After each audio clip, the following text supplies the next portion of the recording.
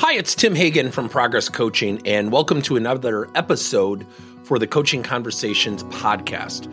Now, we are on Stitcher, we are on iTunes, and multiple different channels. Please check us out. Now, one of the things that you'll get out of our podcast episodes is a lot of content, a lot of strategy. It's not fluff, it's not concept, yet we really want you to engage with the content and let us know your feedback. If you have any questions, feel free to reach out to us. If there's topics you'd love to have us address, we would love to share them with you. Let us know your impact and let us know your feedback.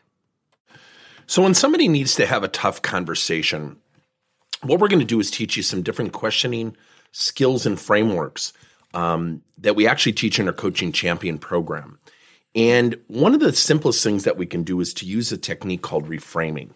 Now, let me give you context to it. When you think about a marriage counselor, what he'll often or she will often do is sit down with a couple and say, well, look, we understand there are problems. Why did the two of you initially get together?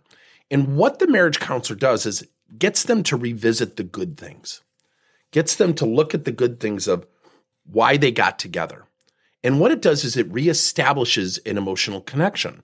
It makes talking about the tough stuff a little bit easier. And when you reframe a situation. And one of my favorite books of all time is called Stress for Success. And Jim Lohr would talk about the number one thing you have to do is coach yourself and ask yourself a question such as, what are you going to do opportunistically? How is this an opportunity? What opportunity does this situation present? And I remember years ago when my mom died, someone said, oh, yeah, you'll try to test that theory now. It doesn't work. And actually it did. We ended up giving my mom's apartment, her 3-bedroom duplex that she rented from us, that she actually didn't pay us, but we actually helped my mom towards the end of her life. And we gave it to one of the tenants who kept an eye on her for 9 months free to help him and his marriage start off on a really good financial positive foot. We turned it into a huge opportunity and we passed it forward. And this guy, Andrew, has kept, or Daniel has kept in touch with me and he's passed it forward. And so, every situation, there's a silver lining, but it takes mental training. It takes mindset training. Most people won't even attend that training on their own.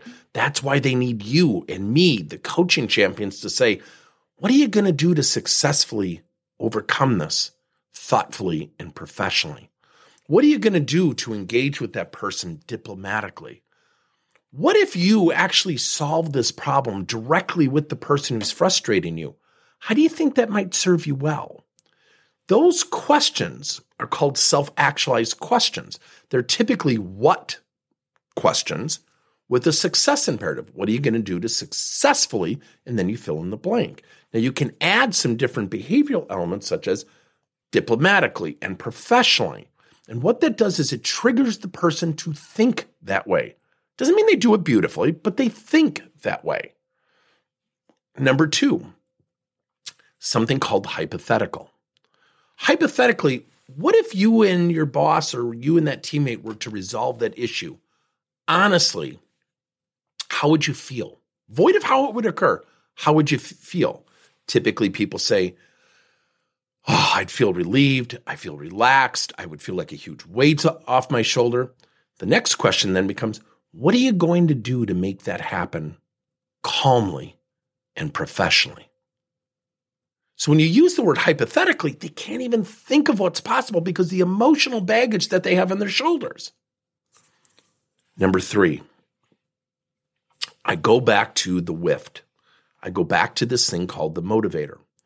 See, if you have a teammate that is wanting to do something with their career, and let's say maybe it's a promotion, maybe it's working in a different type of job, maybe it's starting their own business, whatever it might be, everybody typically should find out, and most people have something underneath where they have a goal, they have an aspiration, something they'd love to do.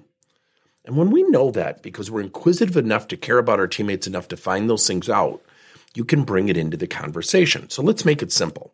Let's say we're talking to somebody named Tom, and Tom wants to become a manager. And let's say Tom is your teammate. You might say, well, Tom, what are you going to do to engage with Julie? And what if you two were to work it out? How do you think that might serve you well in terms of your pursuit of becoming a first-time manager.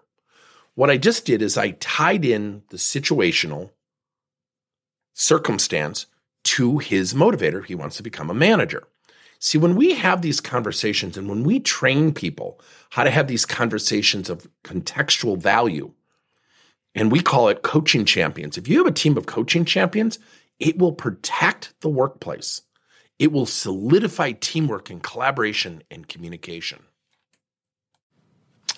Thank you for listening to another episode of Coaching Conversations by Tim Hagen and Progress Coaching. Now, our company is always coming out with new and innovative solutions to help leaders coach their employees. And recently, we just created a new service called Coach to You, where leaders can pick and choose topics and assign 7 to 21-day programs for employees to learn and, more importantly, apply actions and then reflect and share what they're going to do going forward as a result of the learning.